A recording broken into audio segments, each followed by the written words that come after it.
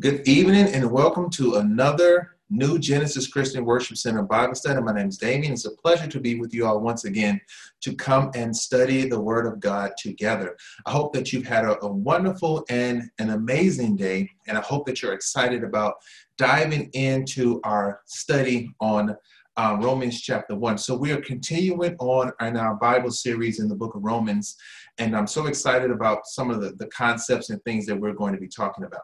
So if you can, bow your heads with me, please, and let's offer up a quick prayer unto the Lord. Heavenly Father, I thank you this evening for this opportunity to come and study your word. I praise you and I magnify your most holy name tonight, and I give you all the praise and all the glory. I ask that you will give us strength and refreshing us as we come about to study your word. In Jesus' mighty name we pray. Amen, amen, and amen. So before we go ahead and get started, I just want to do a quick sound check, just adjust the microphone just a moment so that we can make sure that everything is working properly. And that way we won't have any type of feedback. So I think we're good to go on that one. So just going to dive right in. And just like we do every week, we do a quick recap of what we talked about on the previous week. So let me just move this on up over here. Just kind of give it down right over here.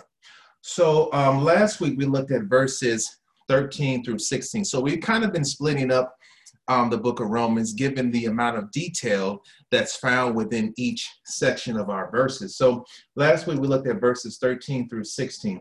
And Paul, we understood, was not talking down to the believers there at Rome, but he wanted to let them know that there was something that was hindering him from seeing them sooner. So remember, in the text, he wanted to get to Rome much sooner, but there were some things that were hindering him. And we read in the scripture in the book of Acts that it just wasn't his appointed time for him to be there. And so the next point we learned was that the church of Rome was made mostly of Gentiles who were saved. The fruit that Paul mentioned in verse 13 was referring to the salvation of souls and the spiritual growth of those there in Rome. And Paul mentions that he was a debtor to the Greeks and to the barbarians, to the wise and to the unwise. And every believer should view themselves as a debtor to God. So the idea is that great lengths was gone through by God and many others to bring us the gospel message. So the least that we could do is to go out and spread the gospel. So we should see ourselves as individuals who are bound to the Great Commission to do all that we possibly can to fulfill what God has called and told us to do. And so Paul saw himself in that manner. And this is why when we studied through the book of Acts, we saw Paul's dedication to making sure that he was staying true to the plan that God had called him to. And so he viewed himself as a debtor as such because of that. And that's something that we should do as well, because God in all of his grace and his mercy brought the gospel to Paul. He has made it possible for us to have the gospel. And this is a way of Paul showing his gratitude and his appreciation to God. And so again, all Christians should adopt this mindset because God has done a great and marvelous works in ensuring that the gospel is brought to us. And so we have to put our best foot forward to do whatever it is necessary to take the gospel as far as we possibly can. So Paul, in view of the opposition and persecution, continued to do the best that he possibly could to spread the gospel. So the idea is that Paul did not allow any circumstances or situations to take him off from doing what God had called him to do there on Damascus Road. And we should have that same mindset. And so when Paul uses the phrase, I am a debtor, this suggests that he had no choice and that he did not desire to have a choice. So all this is telling us is once again, his commitment level to spreading the gospel message. And we should have that same commitment level. So the Greeks and the barbarians that was referred to in scripture is talking about anyone, regardless of their race, nationality, and social standing. This, again, were common phrases used during that particular time, as we can see that the use of the word barbarians was referred to those who did not speak the Greek language. And we learned last week that the gospel of Jesus Christ is for everyone on the face of the earth. And the gospel has always been intended to save, or has always been intended for God to save everyone. So this is according to John 3:16. So we know through John 3:16 that all of God's creation, God wanted to ensure that we had access to the gospel message and to be recipients of what Christ did for us on the cross. And so the glory of God was in Paul's soul as he talked about God's glory. And this was what birthed forth this burden for the lost. And when we think about our Christian walk, we know that the Holy Spirit lives on the inside of us. And so because God lives on the inside of us, then it's imperative for us to take heed to his voice and be committed to what he is telling us to do. Because when we are committed to the voice of God and doing what he told us to do, then we too will have this birth within our souls for the lost, because we understand where the lost is going for all eternity. And so this is why we need to put our best foot forward in spreading the gospel. And so the calling of Paul consumed him daily, which it should happen to us as well.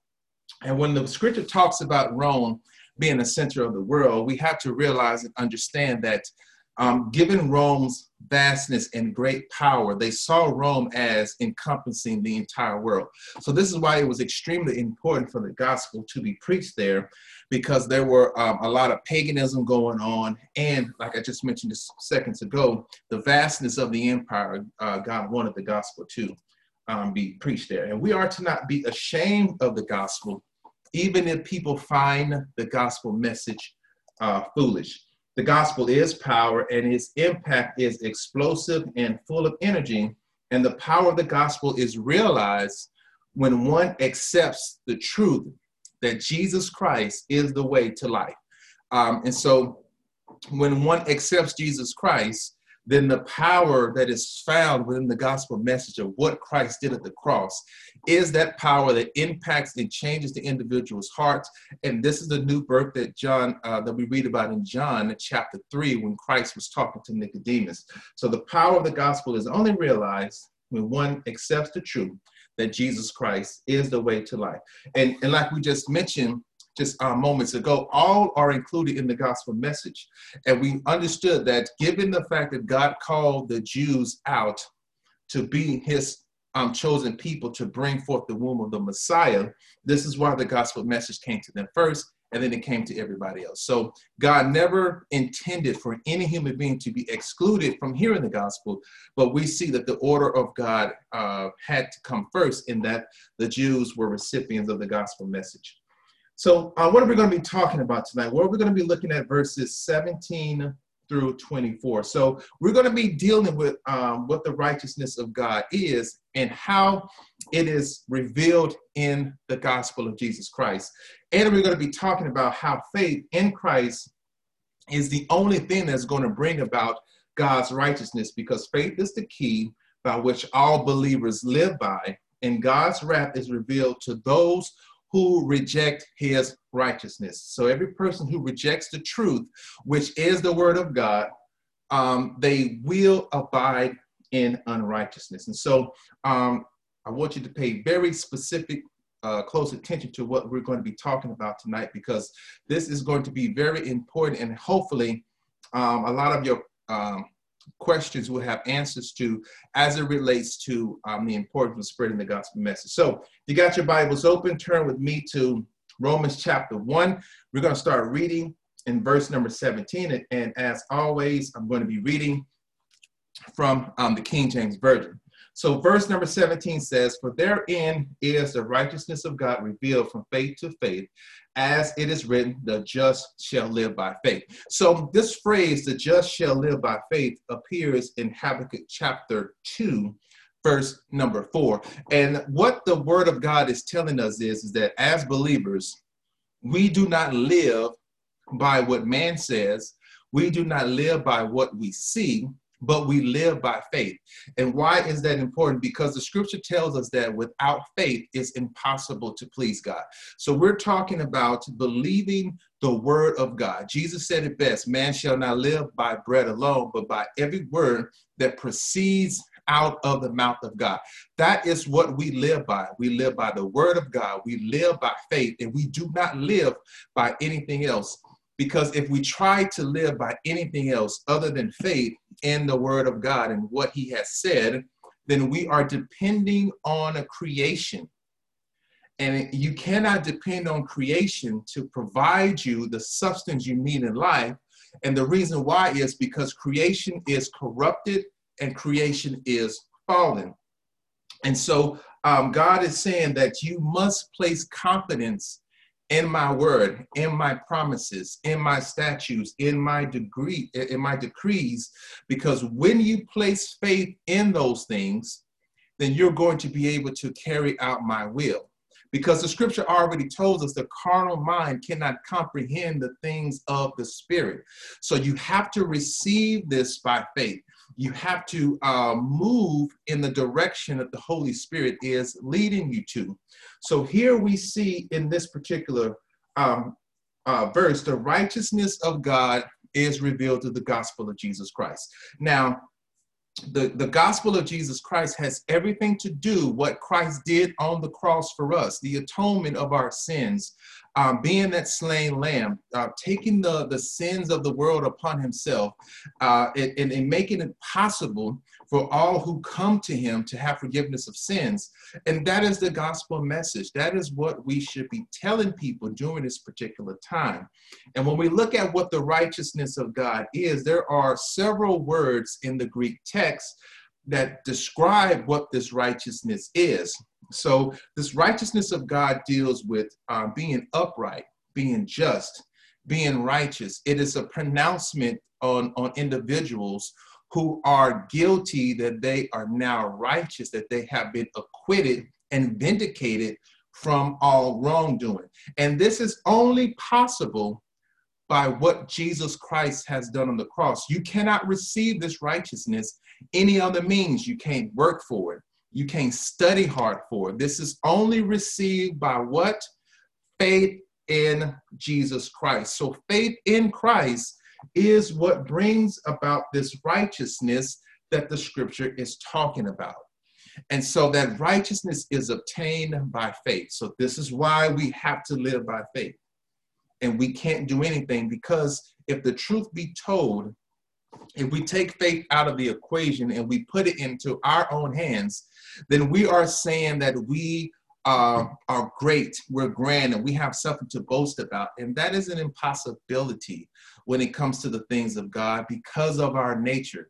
And the study in the book of Romans is going to start to deal with the sin nature. So as we transition along in the next coming chapters and verses, we're going to be talking about the sin nature, and then you're going to be able to understand why the righteousness of God has to be received by faith.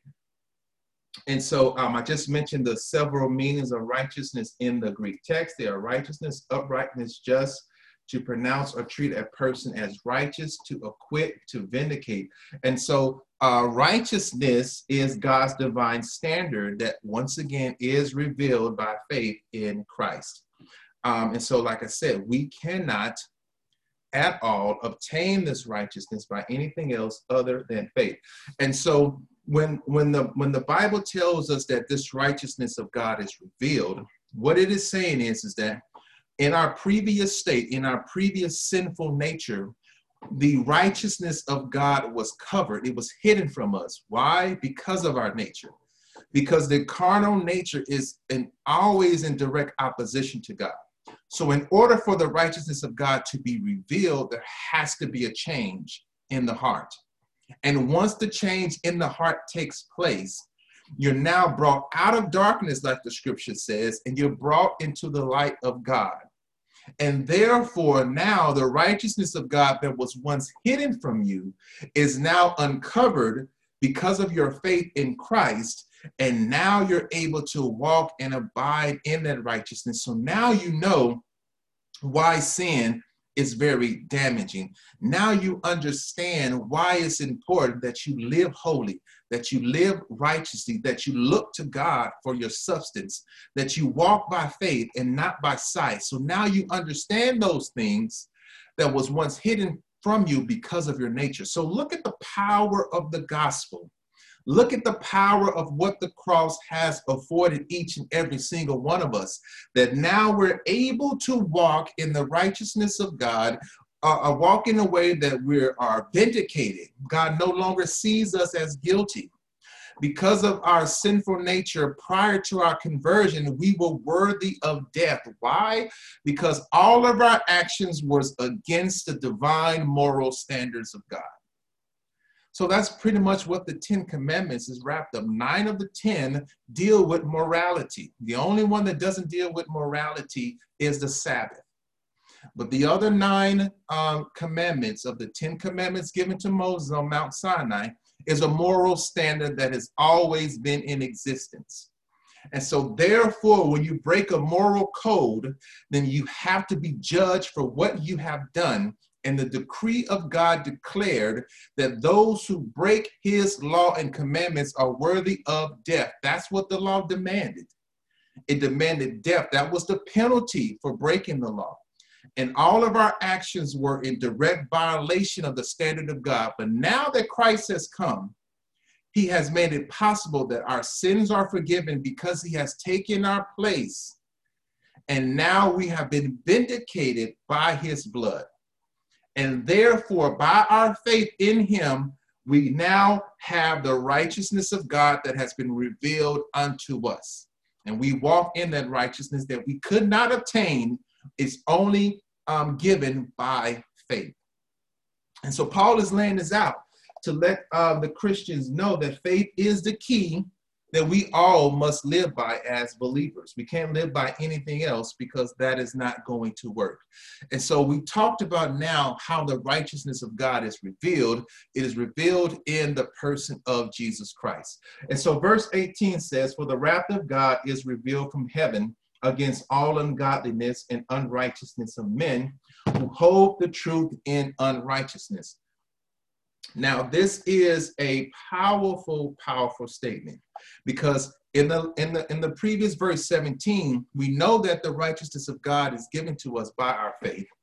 And we understand that faith is the key by which all believers must live by and shall live by, according to the Greek text, that our source of life is in Christ. So now, when we see verse 18, God is telling us that sin has to be judged because of what it is. So we see, for the wrath of God is revealed from heaven against all ungodliness and unrighteousness of men who hold the truth in unrighteousness. So unrighteousness is, in its simplest form, is doing that which is not right. It is doing that which your flesh takes you to. It is doing things that are in direct opposition to what God says is right. So if God says, "Thou shalt not lie," unrighteousness says, "Thou shalt lie, thou can lie." The righteousness of God says, "Thou shalt not steal." Unrighteousness says, you can steal. You can take whatever it is that you want to take. So we see this parallel between righteousness and unrighteousness, and they're clashing together. Because the unrighteousness, again, is in violation of what God has decreed to be righteous, because there is no one higher than God. So God sets the standard. So if you're trying to bring forth a standard that is against what God has said and nothing is higher than God, then that's wrong. And so God is saying, "For those who reject me and my way, you abide in righteousness." And so you abide in unrighteousness for those who reject my way.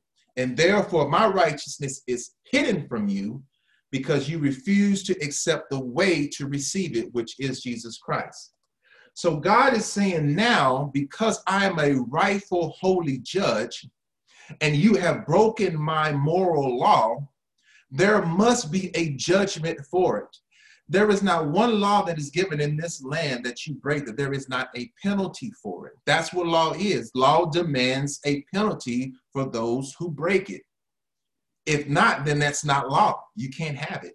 So God says the penalty for breaking my moral law is death, and therefore my wrath will be poured out upon you. So God is saying, just like I have revealed my righteousness to those who accepted my son Christ, I'm also going to reveal my wrath to those who reject my righteousness. So we see once again both sides coming into play here. And so the wrath of God must come upon those who reject his righteousness, because he cannot accept sin. So we're talking about the divine standard here that God has set, and he cannot accept anything else that goes against his divine standard. All of us have standards that we've set in life, and the reason why we set those standards is because we want to ensure that what is right, or what we're looking for, meets what we desire. So God desires his creation to abide in certain principles, certain standards of living. And anything that comes to violate that is in opposition to him, and it must be dealt with. So sin in all of its form is against what is good, and all it produces is evil. This is why it goes all the way back to the book of Genesis. This is why it was so important that Adam understood what God was saying to him. Don't eat of this tree, because the day you eat of it, you shall surely die. I'm giving you everything else. Just abide in my word. But I'm also going to give you the ability to choose, because I cannot claim myself to be a loving God if I don't give you that ability to choose. So you can't claim that you're a love and remove the ability to choose. That's not love. So this is why we have free will. God gave us that ability, but he also said that if you do not listen and abide in my words and eat of this tree, then you will surely die.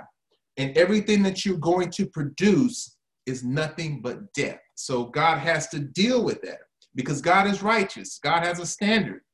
And anything that comes to violate that standard, it has to be severely punished. And this is what we're dealing with here. So the wrath of God has to come down. And for those who do not understand this, this is why we get all these other different denominational teachings, because people only focus on the love part of God. And God has said multiple times in his word that he is a righteous God, that he is a righteous judge. So if anything is not righteous comes to do away with his standard, it must be dealt with. It must be punished. This is why Jesus told the folks that hell was not created for you. It was created for the devil and his angels.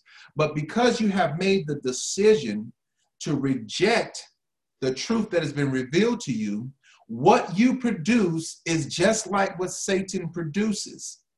That's to kill, that's stealing, that's destroying, that's wreaking havoc in the earth, that is taking that which was created to be good and it has now killed it. So there has to be a punishment for that. And so when you reject the righteousness of God, you will abide in the unrighteousness that Lucifer abides in. And he has a death sentence, so to speak. And because you make the choice to follow his unrighteousness, then what you're saying is, I agree with everything that he stands for. And so if you agree with everything that he stands for, then you must accept where he is going. And we're going to deal with that in the coming verse, where it talks about all of these unrighteousness that God is dealing with in these particular verses that we're going to get ahead. So this is why when you die and you do not know the Lord Jesus Christ as your personal Lord and Savior, you have basically said in front of God, I have chosen the way of unrighteousness. I love everything that unrighteousness stands for. And I make Lucifer my father, because he is the father of this unrighteousness. So wherever he goes, I'm going to go. I follow him my entire life. So why wouldn't I want to follow him for all eternity? So you see the parallel here. So this is why I'm speaking to some people out there who say that it's wrong for God to send somebody to hell and burn them there forever and forever.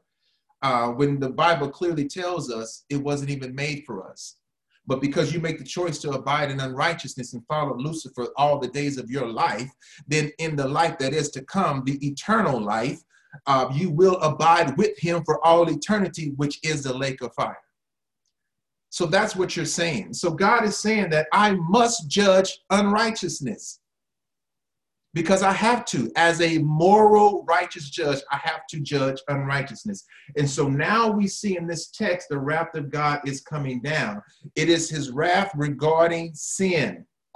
And this anger, this wrath comes about because of his strong hatred of what sin is. And we should have the exact same mindset. We don't hate the person. We hate the sin that has captivated the person. This is why, church, it's so important that we get out here and spread the gospel. You know, and I say this every week, it seems. This is why we do these Bible studies the way that we do them, because we want people to understand what the Bible is saying. And when you start to break down these verses line by line and precept by precept, you get an understanding of the severity of what God is saying and why we must go out and preach the gospel message. I want to read you from one of the study notes that I have written here regarding this wrath of God. It says the anger of this wrath is O-R-G-E, orge in the Greek, and it is an anger or emotion from God regarding sin. It represents an anger that is a strong hatred of sin, and it is an anger that all who are righteous because of what Christ has done for them should have. Sin must be hated because of its damaging eternal effects. That's why God has to judge it. It's damaging eternal, notice the word eternal, effects. This is why God has to deal with it, and this is why it must be dealt with very severely. And so we have to teach and preach and proclaim the righteousness of God, the gospel of Jesus Christ, to everyone who is perishing here. In verse number 19, it says this: because that which may be known of God is manifest in them, for God has showed it unto them. So look at what God is saying here.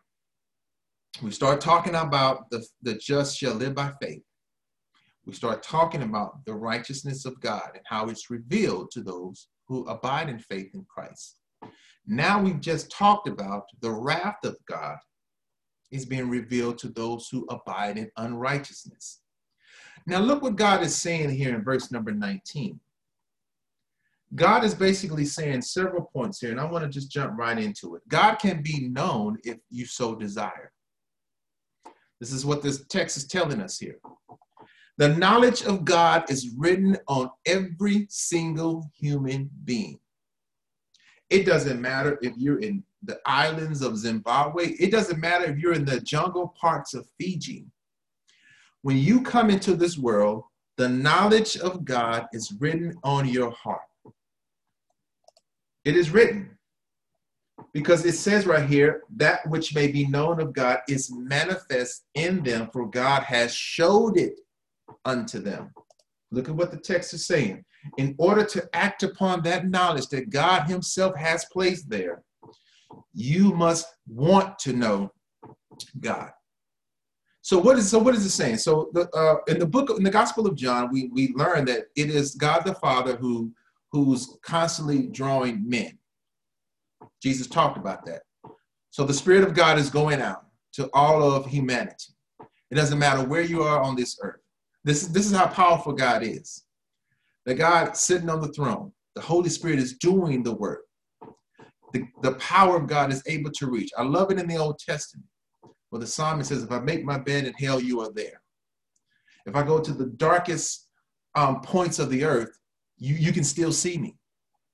Even when Israel was worshiping idols in the dark, in the book of Ezekiel, the Lord took the prophet Ezekiel in a vision, and he showed them what the leaders of Israel were doing in the dark.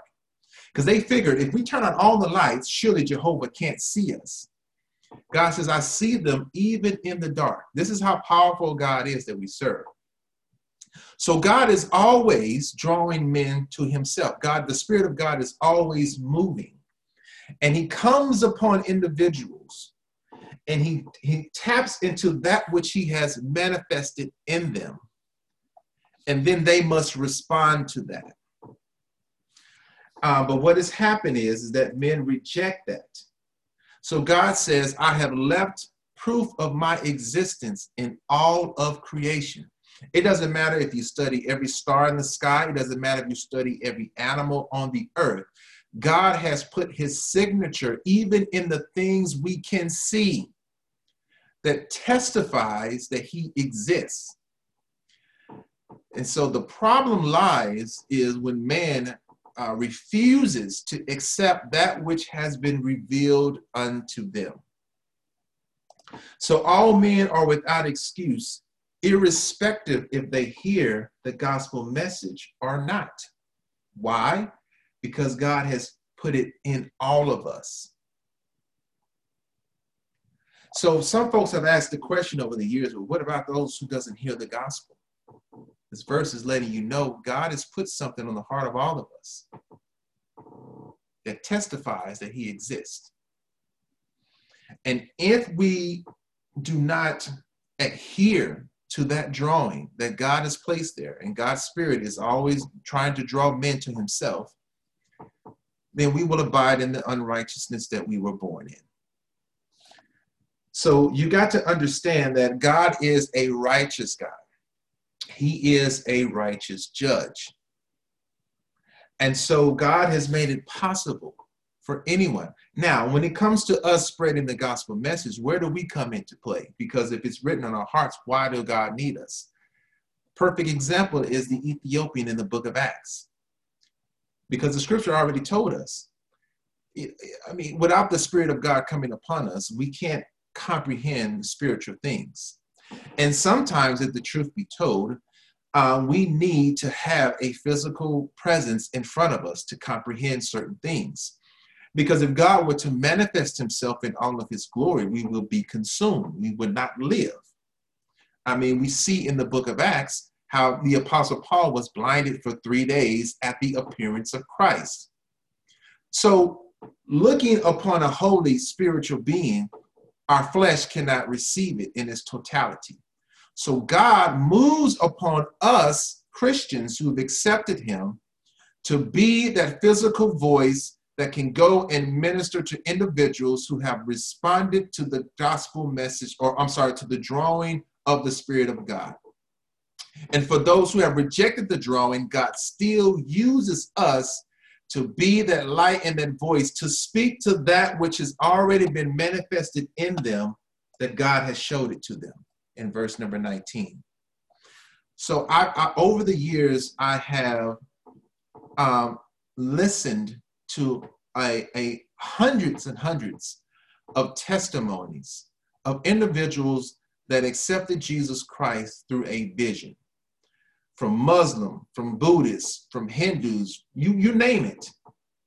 And it's the interesting factor in all of that. The key denominator is they all were searching for the one true God, even though they were born and raised in these different religions. They had questions. They began to look at creation. They began to look at the text, the religions that they were born in. They had all of these questions and they wanted to know God. And so they began to cry out and say, God, if you're real, reveal yourself to me. And it happened. Why? Because what was manifested in them was working upon them, like God is always doing the drawing in the earth, and they responded to it.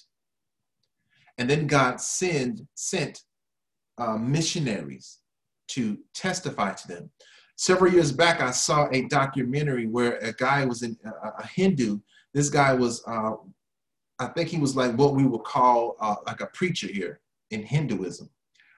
But he had questions about what he was preaching. He was like 30, 40 years preaching, because he started to really pay attention to what he was saying. So he just began to, within his heart, cry out, God, reveal yourself. Whoever you are, whether you're called Krishna, Allah, whoever you are, I'm searching for the one true living God who's going to lead me to truth. And that night he had a dream. And in the dream, Jesus appeared to him and showed him a particular missionary who was going to minister to him. And he saw the guy in all of his clothes. This guy had on like a blue outfit or something like that. I mean, exact picture of the guy who was going to minister to him. And the Lord says, on a certain day and time, he's going to be there. This is the guy. So the Hindu guy wakes up. Now, the very guy that the Lord showed him in a vision, that missionary, God then was dealing with that very same missionary and showed him the Hindu guy he was going to talk to. I mean, from head to toe. They got to the exact point at the right time, and they saw each other, and they walked up to each other, and there the ministering started. So as you can see, God moves in many different ways and forms and fashions. But it's also imperative for us, because we have a part to play in carrying out this divine will of God in ministry and spreading the gospel. If we neglect to go where God is leading us to go, we are in sin. Because God has already told us that there is a great harvest out there. There are individuals who need to hear the gospel message because they may accept the drawing that God is doing, but they're not going to be able to fully understand what his word says. This is where the anointing comes in over us to be that physical voice that speaks to them, to be that light to shine unto them. And so this is why it's very important for us to carry out what God has called us to do. And so verse 19 brings that out. Now in verse number 20, it goes even further to prove the point of this concept that we're talking about, because it says, for the invisible things of him from the creation of the world are clearly seen, being understood by the things that are made, even his eternal power and Godhead, so that they are without excuse. This is God talking here. He's already outlined in verse number 19 where he says, that which may be known of God is manifested in them, for God has showed it unto them. And then he went a step further and said, even the invisible things. So when the astrologers and all of the different scientists study space, they see these invisible principles at work that tells you that there is a creator that put this together, that this did not come about by some random Big Bang 14 billion years ago, where two matters traveling in the opposite directions collided with each other, and there was a gigantic explosion, and all the billions and trillions of stars and galaxies were created from this explosion. That's not where it happens. That's foolishness, because first of all, if there was no universe, there was no time and no space, how are these particles traveling in opposite directions to collide? Second of all, if there was no such thing as time, then how could they, again, even have existed? These are just some of the questions that cannot be answered by these academia minds who believe this stuff. But God is saying the invisible things of him from the creation of the world are clearly seen. So he's telling us here in verse number 20 that when you start to even study the heavens and everything else, it logically points to a creator. So this is just an extension of what we talked about in verse number 19. Because creation demands a creator, because it is impossible for something to come out of nothing. Every human being will face this particular crossroad. Who is able to understand right from wrong will face this crossroad. And there has to be an eternal source from which all things come from. So God is saying, I'm not leaving you out there hanging by yourself. I put something on the inside of you that testifies of who I am. My spirit is constantly drawing. If an individual accepts the drawing, going back to the example that I just gave about the dream, this Hindu was searching for God within his heart. God revealed himself to him, came in a vision, in a dream. The man bows down in the dream, and Jesus says, I am the Christ. He cries out, my Lord, this Jesus, I've heard about you, but I've rejected you. Now I accept you. Man comes out of the vision clearly shaken and changed. And now he's awaiting for that particular moment where he will meet the missionary. Now the missionary was obedient to the calling of God to go out and spread the gospel. So God moves upon the missionary in the exact same fashion to then show him this man that he must preach to. Because even in the vision, the Hindu man couldn't even comprehend what he was seeing. So God says, because of your nature, you can't comprehend and handle my essence. So I'm going to move upon the physical flesh that's going to be able to minister to you. That I'm going to anoint who's going to walk in my dunamis power to be my fleshly voice on this earth. That then you can be able to stand in front of and not be consumed. Again, this goes back to the part we have to play. And God is saying that I've shown who I am in all of creation, even the things you cannot see. None of us can fully comprehend and understand why the moon is hanging on nothing. The scripture said the earth hangs on nothing, that everything is upheld by the word of his power. We can't see that, but we know that something is holding the entire universe up. The invisible power that's holding up, the invisible principles that are at work. God is saying, I put all this there so that the logical conclusion draws to the fact that there is someone higher than you. And if you will respond to the drawing that I'm constantly doing, I will respond to that. And I will send you an individual that will minister to you face to face and help you to understand who I am. Again, this is why it's so important. So God is saying here, the invisible things of who I am from the creation of the world are clearly seen. He said, I am the eternal source. And he is saying, I'm showing you I exist in creation. I've watched documentaries over the years of different people on the islands that have all of these different religions. And I've always wondered in my head, God, how in the world can these people be so closed off from the world? There's no way the gospel is going to get to them. In my closed mind, and God helped me to understand, he already said that the gospel was going to be preached to every creature on the face of the earth. And don't you know and behold, when I began to look up these tribes, that God had already sent missionaries there. And I began to ask myself, well, how did the missionaries even gain access? Because these villages, they're closed off to the outside world. It was individuals within the very tribe that looked up to the heavens and wanted a personal relationship with the Creator. Even though they were raised in this pagan religion their entire life, they understood that there were too many questions there. That they understood that there has to be something higher than what they were worshiping, because they were worshiping these statues and they were killing and doing all these sacrifices, and it wasn't producing any results. But when they responded to the drawing of God, he moved upon their hearts that which was revealed to them, not only in their hearts, but in creation. And he came unto them and they accepted his drawing.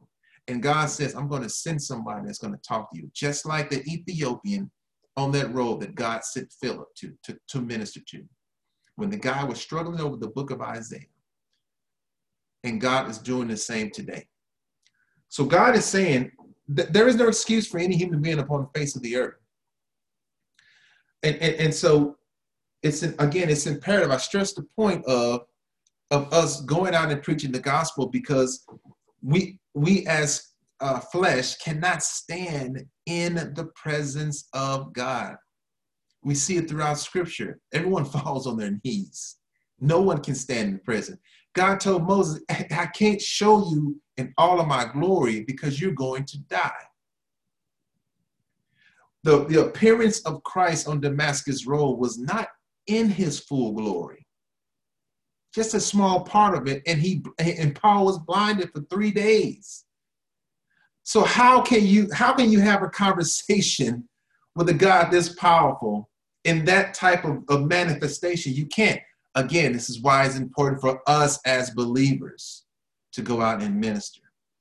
Because the Spirit of God lives on the inside of us. His power comes out of us as we're obedient. And then we go and we minister to individuals who like I said, none of us can stand in the presence of God. This is why it's important for us to minister. I keep beating upon this because I want us to understand the severity of why it's important that we do what God called us to do. And when that happens, then we see the people coming into the knowledge of God. This is where the gifts of the Spirit come in. This is where the gifts of the body of the church come in. The pastors, the preachers, the teachers, the evangelists, the apostles. This is where all of this comes into play. Edification and building up the church, building up disciples of the kingdom of God to then go out and once again minister. Because as people are accepting the drawing of God, God says, I'm sending individuals over here to minister to you. This is the order of God. This is how things are. And God is telling us that I reveal myself to every single human being on the face of this earth through what is written in their hearts and through what they can see in creation. No one is without excuse. The God of the earth will do what is right. Ignorance does not equate to salvation. I want y'all to understand this. Ignorance does not equate to salvation. Verses 19 through 20 tells us that. And so God is just basically telling us in his verse of scripture that no man is without defense. And you cannot claim that you were not aware of the truth. Every Christian out here, you cannot claim that you can't understand the scriptures. You can't claim that. You may say it, but you can't claim it. No man can claim that he was not aware of the truth because God has revealed himself. God is doing the drawing. So because of this, now going back to what we talked about, the righteousness of God, started out in verse number 17. Now you see why, get into verse 18, the wrath, God is justified in pouring out his wrath on those who abide in unrighteousness. He says, I've already revealed the truth to you. And throughout the course of your life, God is constantly drawing. There's going to come a point where God will give you over, and we're going to be talking about that in just a few moments. So the gospel reveals to us the atonement that was preordained before the foundation of the world. It's talking about his eternal power and his Godhead, so that they are without excuse here. Verse number 21, we're almost done. Because that when they knew God, they glorified him not as God, neither were thankful, but became vain in their imaginations, and their foolish heart was darkened. So look at what God is saying here. Interesting verse. There is an abundant knowledge revealed through creation that God is the creator. So God has given mankind abundant knowledge of who he is. There was a famous atheist by the name of Richard Dawkins. He's almost 80 years old. I've seen many debates this man has done over the past 15 years. Those that were close to him, Christopher Hitchens and a whole lot of others, they've debated some of the brightest apologetics in the Christian faith. And it's amazing how when you ask them this question about their studies of the heavens, that him and his colleagues have said that when you study the heavens, it looks like there is a creator. He said, we even asked amongst ourselves, how is this possible that all of this came by chance? But then in his reprobated mind, which we're going to talk about, he goes back and he says, the reason why I reject God is because God is too far above my knowledge. He says, I cannot comprehend him. So therefore I reject him. This is what this verse is talking about. Because that when they knew God, knew what? The truth that God revealed to them. They glorified him not as God, neither were thankful, but became what? Vain in their imagination. So think about what I just said about this man. He made this statement about 20 years ago, maybe a little bit more than that because God is too complex for him to understand, he then reasoned that God cannot exist because he considers himself the epitome of smart. He considers himself the epitome of being intellectualism. So in other words, he said, I'm very smart. I got all these degrees. I went to the highest schools that you can go to. I graduated from Cambridge. I've written all these books. I've written all these articles. People know my name. When I go and I teach in colleges around the world, I instantly sell out the auditorium. People want to hear what I have to say. And because I can't comprehend God in all of my smartness, he reasoned that God doesn't exist. He turns around and he says statements like, yes, when you look at the heavens, yes, you know, it looks like there is a creator, but it can't be because I can't understand them.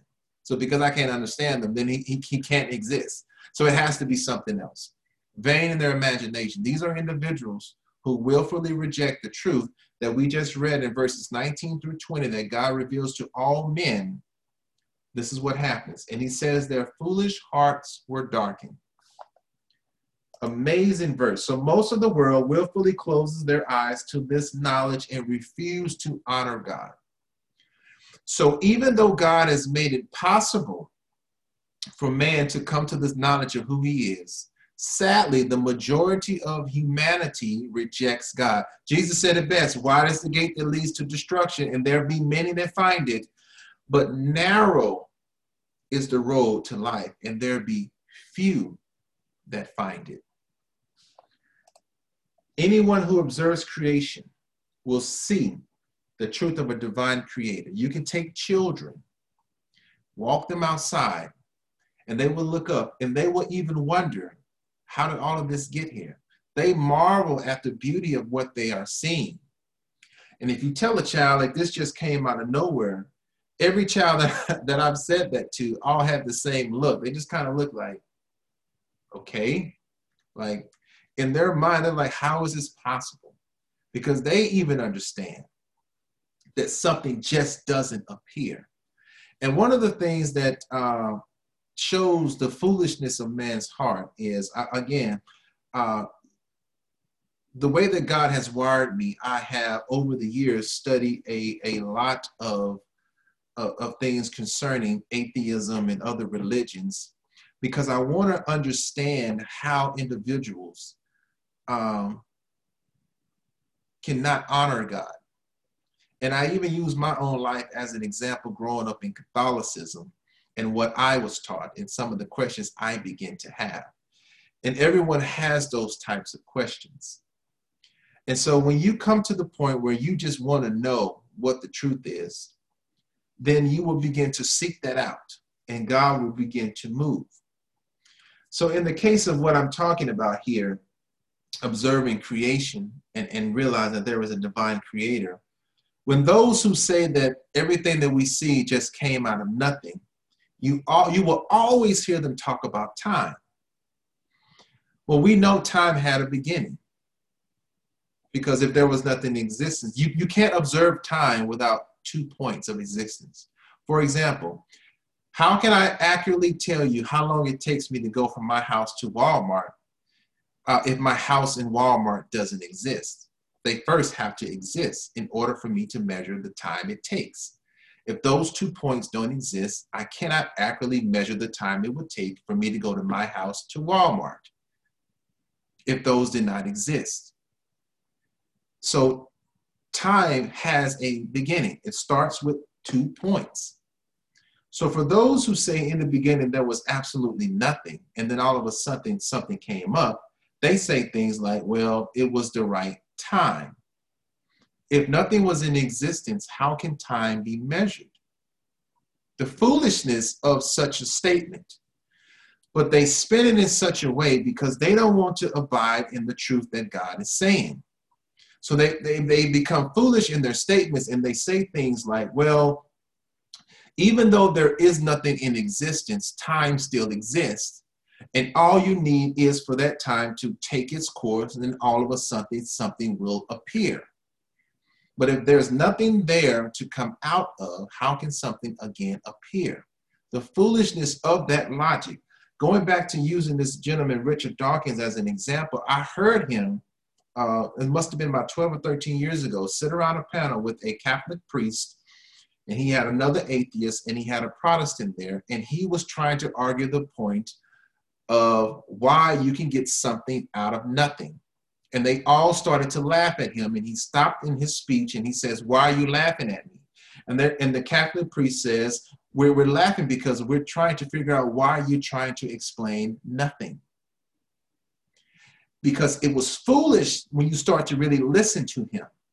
And the scripture is telling us, when you reject the truth that God has revealed to you, you will come up with foolish ideologies. You will come up with foolish worship. This is where we started to get into these religions of the world. Goes all the way back to Babylon. Continues on even to this day. This is how these things come about.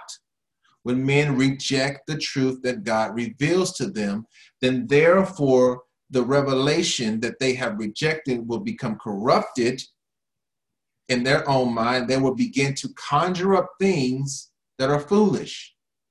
And they will reason within themselves that those things that they have conjured up is right, is truth, when in fact it is not. It is a corruption. But they will pass it off as truth. So this is why we have all these different philosophies in the world today. This is why we have all these different religions in the world today. This is why we have so much division, even in Christianity, with denominations. Why? Because men reject the truth. And what comes out of their mind is foolish, vain imaginations that is not based upon truth, but is based upon a carnal mind that is corrupted. So therefore, their ideologies and what they produce is corrupted. It's wrong.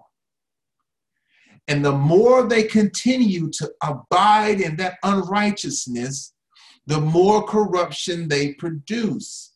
And the farther away they go from God and his righteousness. They will abide in unrighteousness. They will do unrighteous things. Therefore, their sins have not been forgiven because they have not taken the salvation that Christ provides.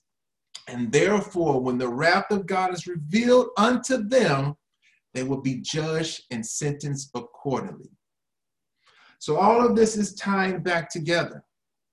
So God is saying, I've made it possible, humanity, for you to know who I am. God is telling us, church today, do you see the importance of going out and fulfilling the Great Commission?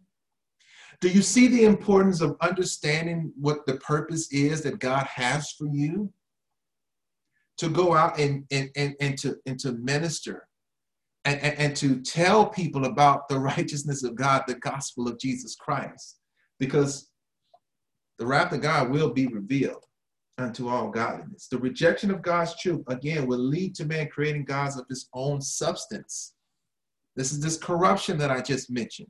This is the end result. This is what happens. And everything that man produces is unrighteousness. This is why there's so much evil in the world today. It's because man has made the choice to reject God.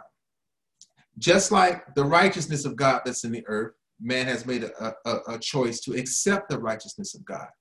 So God allows the choice to accept righteousness to come about in the earth, and God allows the choice of unrighteousness to come about in the earth. So this is why you have evil, good and evil in the earth. So for those who sit around and they say, I don't understand why God just, allows murderers to exist, they have rejected his righteousness. They made the choice, and God allows their unrighteousness to come forth, just like he allows the righteousness of God to come forth in those who accept him. So the fruit of the Spirit that is produced, the love, the gentleness, the kindness, he allows that to come forth in the earth. So he allows the unrighteous to come forth in earth. There are many parables that relate to this, allowing the tares to come up with the good weeds, the good plants. This is the process in the earth. So whatever decision you make, God will allow it to come forth. Now we have more evil in the world because men are rejecting the righteousness of God. And the unrighteousness sometimes will come upon the righteous. But God says, even in that manner, I'm able to flip that over and bring you up. Even though you may experience heartache, pain, and death and suffering, God says, if you hold on, you will see my righteousness prevail. And what you're going to have for all eternity is going to be far greater than what you're experiencing on the earth. So this was not so in the plan of God. So this is why you have evil still existing in the world today. And God has already told us in these last few verses the work that he has done to ensure that all will come to know the truth. But once again, he gives you the ability to say yes or no. If you say no, he allows those decisions to come forth, because what you produce in unrighteousness will be judged, just like what you produce in righteousness will be judged as well for the eternal rewards. So again, everything that every human being produces is going to have to be judged. So again, we see what God has done for humanity here. And God says, because that when they knew God, they glorified him not as God, neither were thankful, but became vain in their imaginations, and their foolish heart was darkened. So all who reject God refuses to honor him as the divine creator, and those who reject God will attribute good things in the earth to man's doing and not God's. So this is why you see a lot of people in the earth today will say things like, oh, that was great, I'm blessed, and all of these different things. What they're talking about is what they have done. They're not giving glory to God the Father, God the Son, and God the Holy Spirit. They're not giving glory to the one true living God. They're giving glory to themselves and to the works of their hands. And basically what they're saying is that we don't need God. Look at the good that we have done. Why would we need him? Look at what we have done. And so that's why it's talking about them not glorifying God. They're not being thankful. And so the phrase, but became vain in their imagination, this just tells us this is the only direction that man can go. He can't go anywhere else but this place. He's constantly getting worse. So looking at what we've been talking about this far, we're almost coming to a close in our study tonight. How can things get better in the earth? If more people continue to abide in unrighteousness, how is the earth going to get better? It's not. If men do not bow and submit themselves to Christ, things will not get better. We're in the last days, and the scripture has told us that things will wax worse and worse. Lawlessness will increase. Unholiness will increase. Why? Because men are constantly rejecting the righteousness of God. And so the unrighteousness piles up higher and higher and higher. But we who are righteous, because of our faith in Christ, must hold on and still abide and do what God has told us to do, in spite of this unrighteousness that is increasing. Because we see all these different ideologies are happening around us. We see what was once evil is now been called good, and the very thing that was once good has now been called evil. That's a passage found in the book of Isaiah as it relates to Israel. But the application, the spirit behind that transcends even to us today in our time. And this is a result. Vain imaginations. Everyone has an opinion of what is right. And people refuse to go by what God says is right. So for those who stand up for what God says is right, guess what's going to happen? You're going to be persecuted. Why? Because you're going against the vain imaginations that have been created forth of those who willfully abide in unrighteousness. So this is why that's why Paul said, I am not ashamed of the gospel of Jesus Christ, for it's the power of God unto salvation to the Jew first and also to the Greek. That's why we learned last week, you cannot be ashamed of the gospel of Jesus Christ. It is the power of God unto salvation. You're going to go against those who are vain in their imaginations, and you must stand firm in your stance and not be ashamed of the gospel. So when we look at the word vain here, it means devoid of force, truth, success, and result. So what it says is that whatever is attempted would not measure up to what it should be because it's corrupted. It's not abiding in the righteousness of God. This is what we're dealing with, church. And this is why we have to pray even more and go out and fulfill what God has called us to do and not be ashamed. And understand that when we go out and we're facing this opposition, these are people who are abiding in unrighteousness, but we still have to tell them about the righteousness of God to give them an opportunity to hear the truth. They're without excuse. The scripture just told us that. So they would be without even more excuse, having heard the gospel face to face.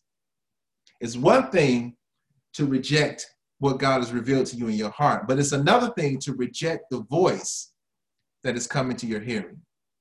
And now we see how God is justified in pouring out his wrath on unrighteousness.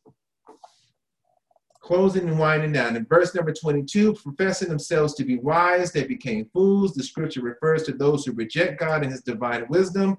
The wisdom of God, the wisdom of man is foolish because it comes with a fallen understanding that will always be contrary to God. Man's conclusion concerning every matter in life will always be tainted and wrong. I'm going to say that again. Man's conclusion concerning every matter in life will always be tainted and wrong. Always. It's not going to be anything else but wrong. Verse 23, winding down in our study tonight. And change, look at this verse, and change the glory of the uncorruptible God into an image made like to corruptible man, and to birds and four-footed beasts and creeping things. This is the end result. This is the vain imaginations coming forth. This is getting into what I talked about, the other religions of the world and all these other different things that come about. This is the outcome of all who reject God. This is the only place that you can go. You can't go anyplace else but this way. Because sin will cause man to redefine God into one that is created by their own imaginations. If you're an atheist, what you're saying is you are God. Humanity is God. This goes into this, this humanistic psychology that says man continues to get better and better as he progresses along. You're creating your own self into a God, humanity into a God. And then you have those who create statues, the Buddhists, the Hindus, all these other different religions create God based upon their own perception. They look at what is created. They say birds, and they create gods out of those things. You know, I finished watching season 1 of The Chosen, and if you haven't watched it, I recommend it highly, strongly. It's very, very powerful. And in one of the episodes, I can't remember which one it was, this African man was coming to, this was when they were building Jacob's well, and he was coming, he was talking to them, and then he's asking them, you know, why are you building here? There is no water here. And the guy said, well, God told us. And he says, well, where is your God? You know, I don't see a statue. Where is he? He says, he's invisible. And the guy says, how can you serve an invisible God? He said, surely you have to have some type of image as a God, because he thought it was foolish to serve a God you could not see. But he didn't think it was foolish to serve a God made with his own hands. And then through the course of the episode, they kept digging and they found water. And he turned, and the guy who found the water that was eventually Jacob's well began to bless God. He said, bless Adonai. And then the African gentleman stood there in awe, in shock. Now, I told you that because this is where men go. And we look at that story in The Chosen. The young man thought it was foolish to serve a God you could not see, but he didn't think it was foolish to serve a God made with his own hands. This is the end result of what happens when you continuously abide in this unrighteousness. That you would see God himself to be foolish in his nature, but have no problem seeing what you produce is foolish. That's what God can't accept that. And so what happens is you're deceived. You're deceived because you're abiding in unrighteousness. You're deceived because The powers of darkness are keeping you in darkness and deceiving you. But God is saying through his text, hey, I revealed myself to you. You made the willful choice. I know over the years, people who have been born in various religions of the world. And in every case that I have over the years, and even looking and studying and watching countless videos of testimonies, and even in myself, growing up as a Roman Catholic, I came to have questions. Why do we do this? How do you know it's right? You know, why am I bowing to these statues? Why are you bowing to these statues? That's going to come upon every heart to question certain things. But you have a decision to make. Are you going to reject the truth that God has revealed? And if you do, you're abiding in his righteousness, and look at what the scripture is saying you're going to end up. And God's going to deal with that type of thing in these later coming verses. So when one takes upon the false perception of God, bondage and all manner of evil will manifest. Man will always reduce God to things created by him. This is evident in the false gods of this world. This is evident in the philosophies of this world. This is evident in the ideology of the atheists and the agnostics of the world. This is the end result. A blatant, openly rejection of righteousness. And God has to deal with that. In our last scripture of the night, in verse number 24, hope that you have enjoyed this Bible study. I know I have. Just going through and breaking these verses down once again is even bringing me even to a greater understanding of the significance of what God is saying here. Verse 24, wherefore God also gave them up to uncleanliness through the lust of their own hearts. Look what he's saying, to dishonor their own body between themselves. Why would God do that? Simple. You get what you want. You get what you ask for. You know, we use the example all the time in church about relationships, and we'll say, like, you know, you remember you had to have that particular someone, and you know, God is telling you, no, that's not right, and you go ahead and just he give it to you anyway because you constantly keep rejecting him. Well, that's what you get. You know, Pastor Andre has shared my testimony a couple of times about me in my job search, and I praise God for that particular account. Because I heard clearly the Spirit spoke to my heart. It was like a voice, just like a thought came to my head. Damien, don't take that job.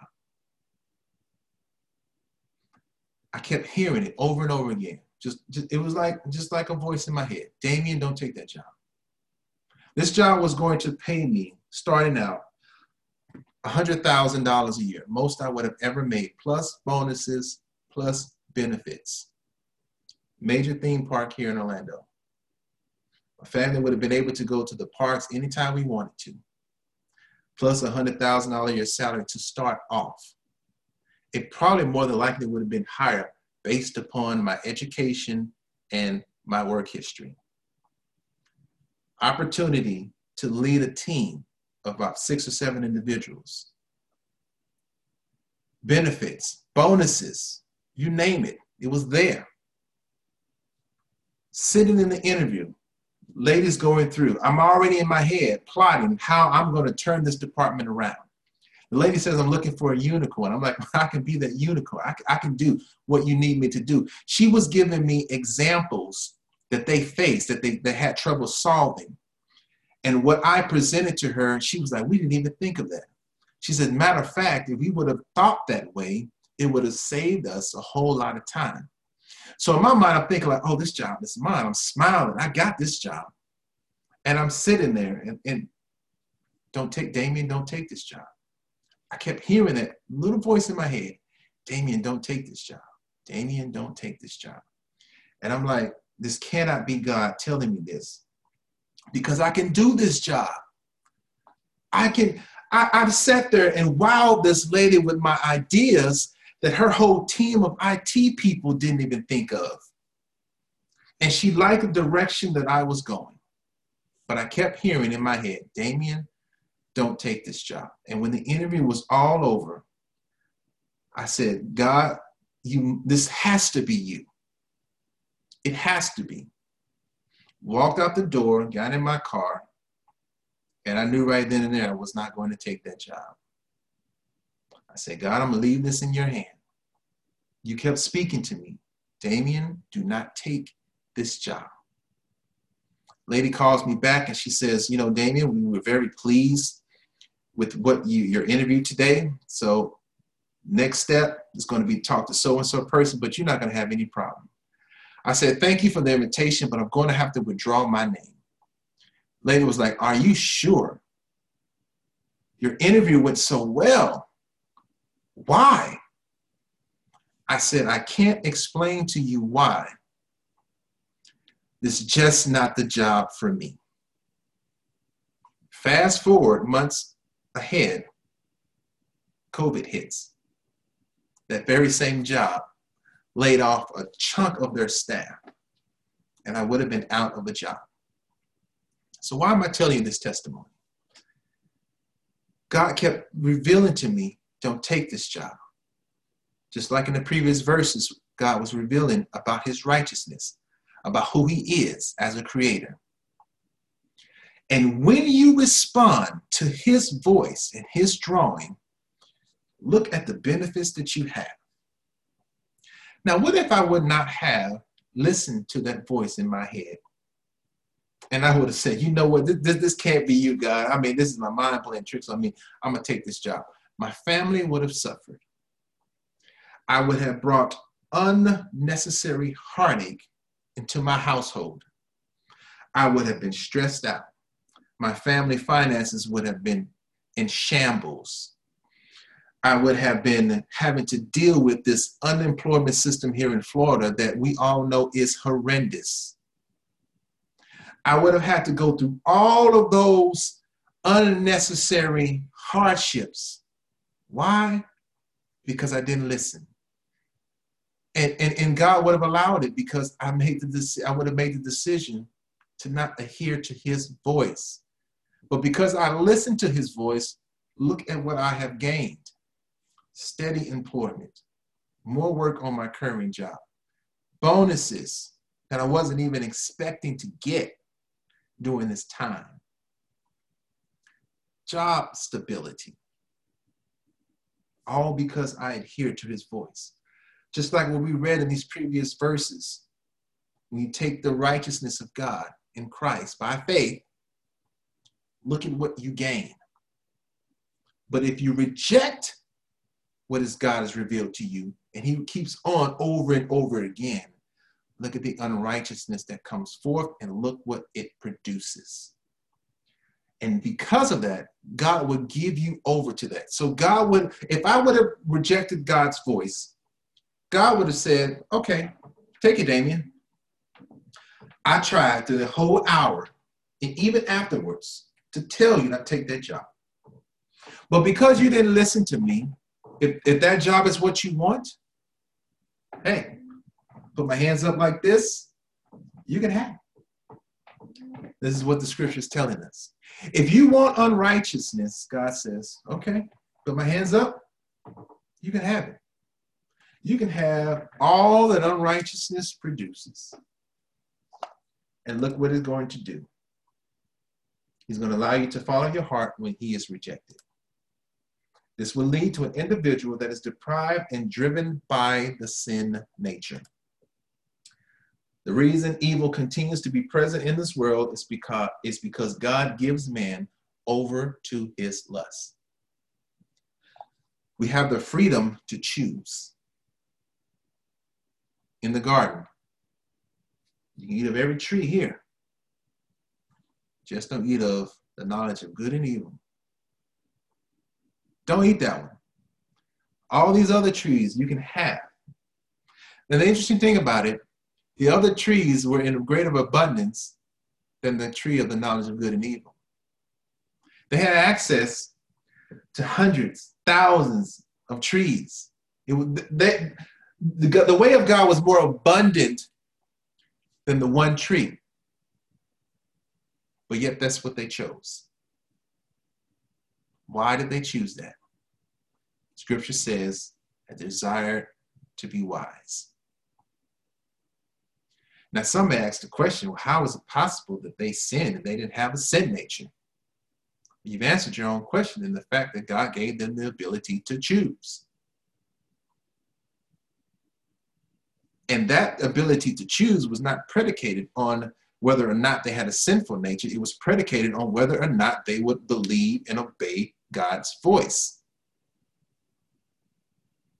So them having a sin nature did not factor into the equation because the choice was given when they were created. So because they decided to go that way, then their flesh became corrupted. And now everything that they produced was evil and full of unrighteousness because of that decision. So now this is what happens again. Because remember, God allowed them to make that decision. God was right there the whole time. He could have stopped them, but he says, no. To violate the choice that I have given them would be wrong. So I have to allow them to go the direction that they are wanting to go. Same exists here presently. And this is why the world is in the situation that it's in. As sin continues to grow, the evil done will be greater. The word lust here in the Greek means a passionate craving, longing desire that will lead to sin that is out of control. This is why lawlessness is abiding. This is why it has always been here, since Adam ate of the forbidden fruit. And this is what happens. You know, in The Way of the Master, with Ray Combs, it's called Living Waters now. He goes through the 10 Commandments when he's out there ministering. And he goes through and he says, have you ever stolen something in your life? Of course, everybody says yes. Have you told a lie? Of course, everybody says yes. Have you ever looked at a woman or a man with lust? Everybody says yes. And he says, according to your own admission, you're a lying, thieving, lustful, blasphemer, murderous person at heart. You stand before a judge, innocent or guilty. Everyone says, I'm guilty. That's the end result of a mindset that says, I want to continue in my sin. These are the things that I want to do. This is what happens. So when God allows you to abide in this uncleanliness, you're going to have a passion that's out of control. It's going to go whatever the sin nature wants to take it. You will dishonor your body in the most deprived way possible. And this type of dishonor will go higher than natural lust. It will go as far as you want it to go. And this is where we are in the world today. So we've gone through these verses, very, very powerful verses, just outlined here in tonight's Bible study.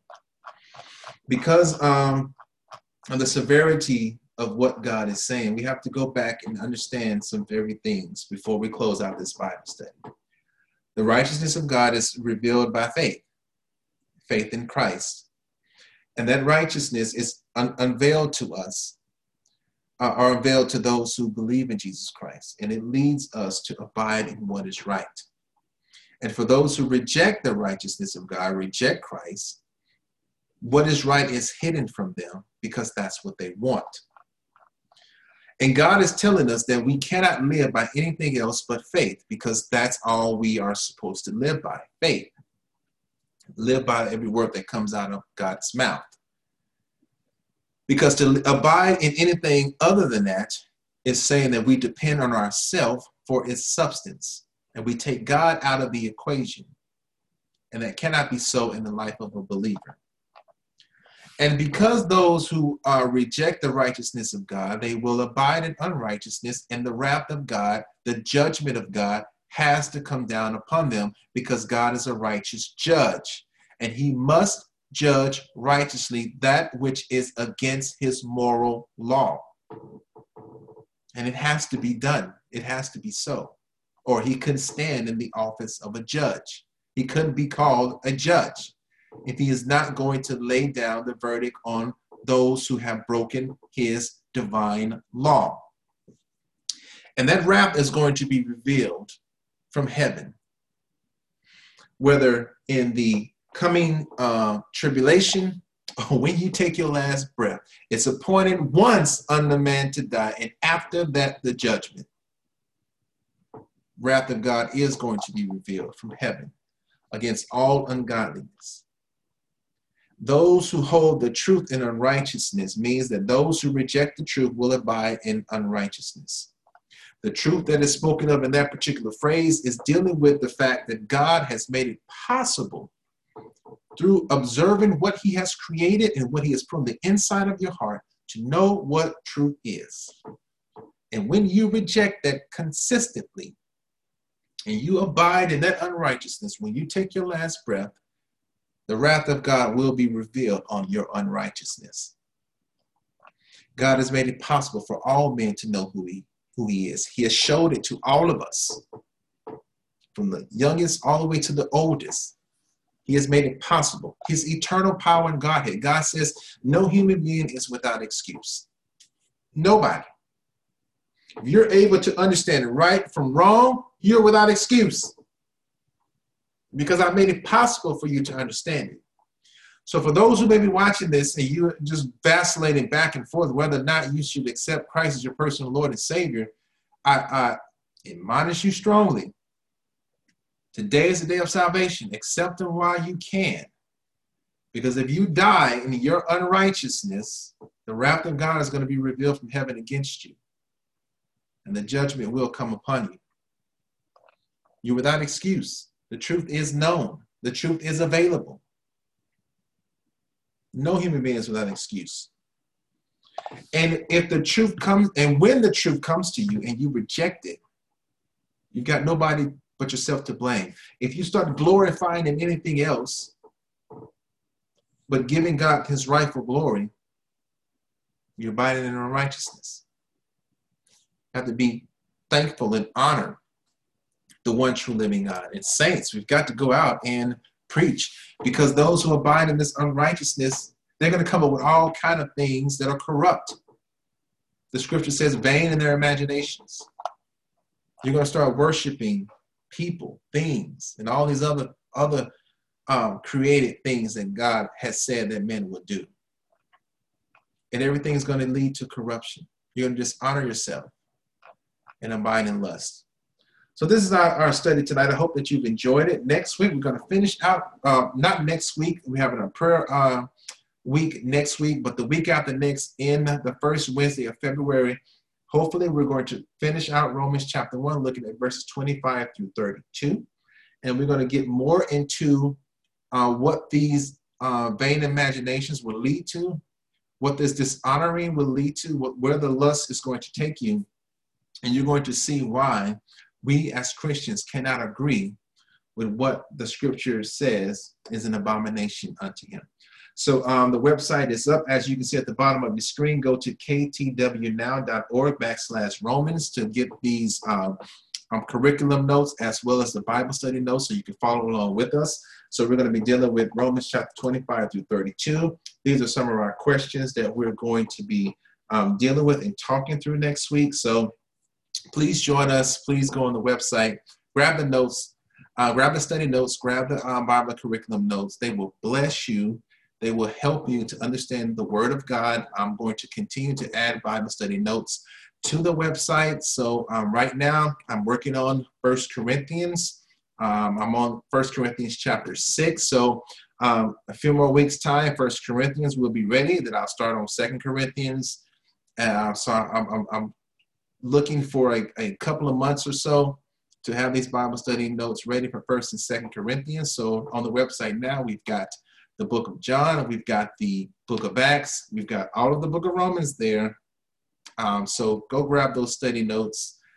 It will bless you. It will help you. There are many commentaries that I put together through my studying through looking through the commentaries, the concordance that I have, and allowing the Spirit of God to lead me in understanding His word and breaking down verse by verse. So I've utilized the gifts that God has given to the body of Christ to help me, as well as the ultimate teacher, the Holy Spirit, to lead and to guide me. And so use these Bible study notes. They are there free of charge for you to take, for you to study. It will bless you. It will help you in understanding these verses that we're breaking down. And as we continue to go along, more will be added. So the goal, God willing, is for me to post study notes for every book of the Bible. My goal is to get through the New Testament first and then start on the Old Testament. So go to ktnow.org and get these Bible study notes and these curriculums. It will bless you. I've enjoyed tonight's study with you. I hope that you've enjoyed it as well. And as we do every week before we get off on this Bible study, I want to offer up a quick prayer. So if you can, bow your heads with me, please. Heavenly Father, I thank you this evening for this study in your word. I pray that something was said to bless the people who will watch this telecast again, that you may speak volume through this video, oh God, that they would be blessed and that you would bring them to understanding of your word. I give you praise, I give you glory, and I give you honor, oh God, and I pray that you will give revelation, knowledge, and understanding to the body of Christ, that you will help us all to fulfill the purpose and calling that you have for our life. I tell you, thank you now for these things in Jesus' name. Amen and amen. I thank you all again for your time. Remember, we will not be posting the video on next week, but the following week, we will be back once again to finish out the book of Romans, God willing. And like I say always, be blessed in Jesus' name. Amen, amen, and amen.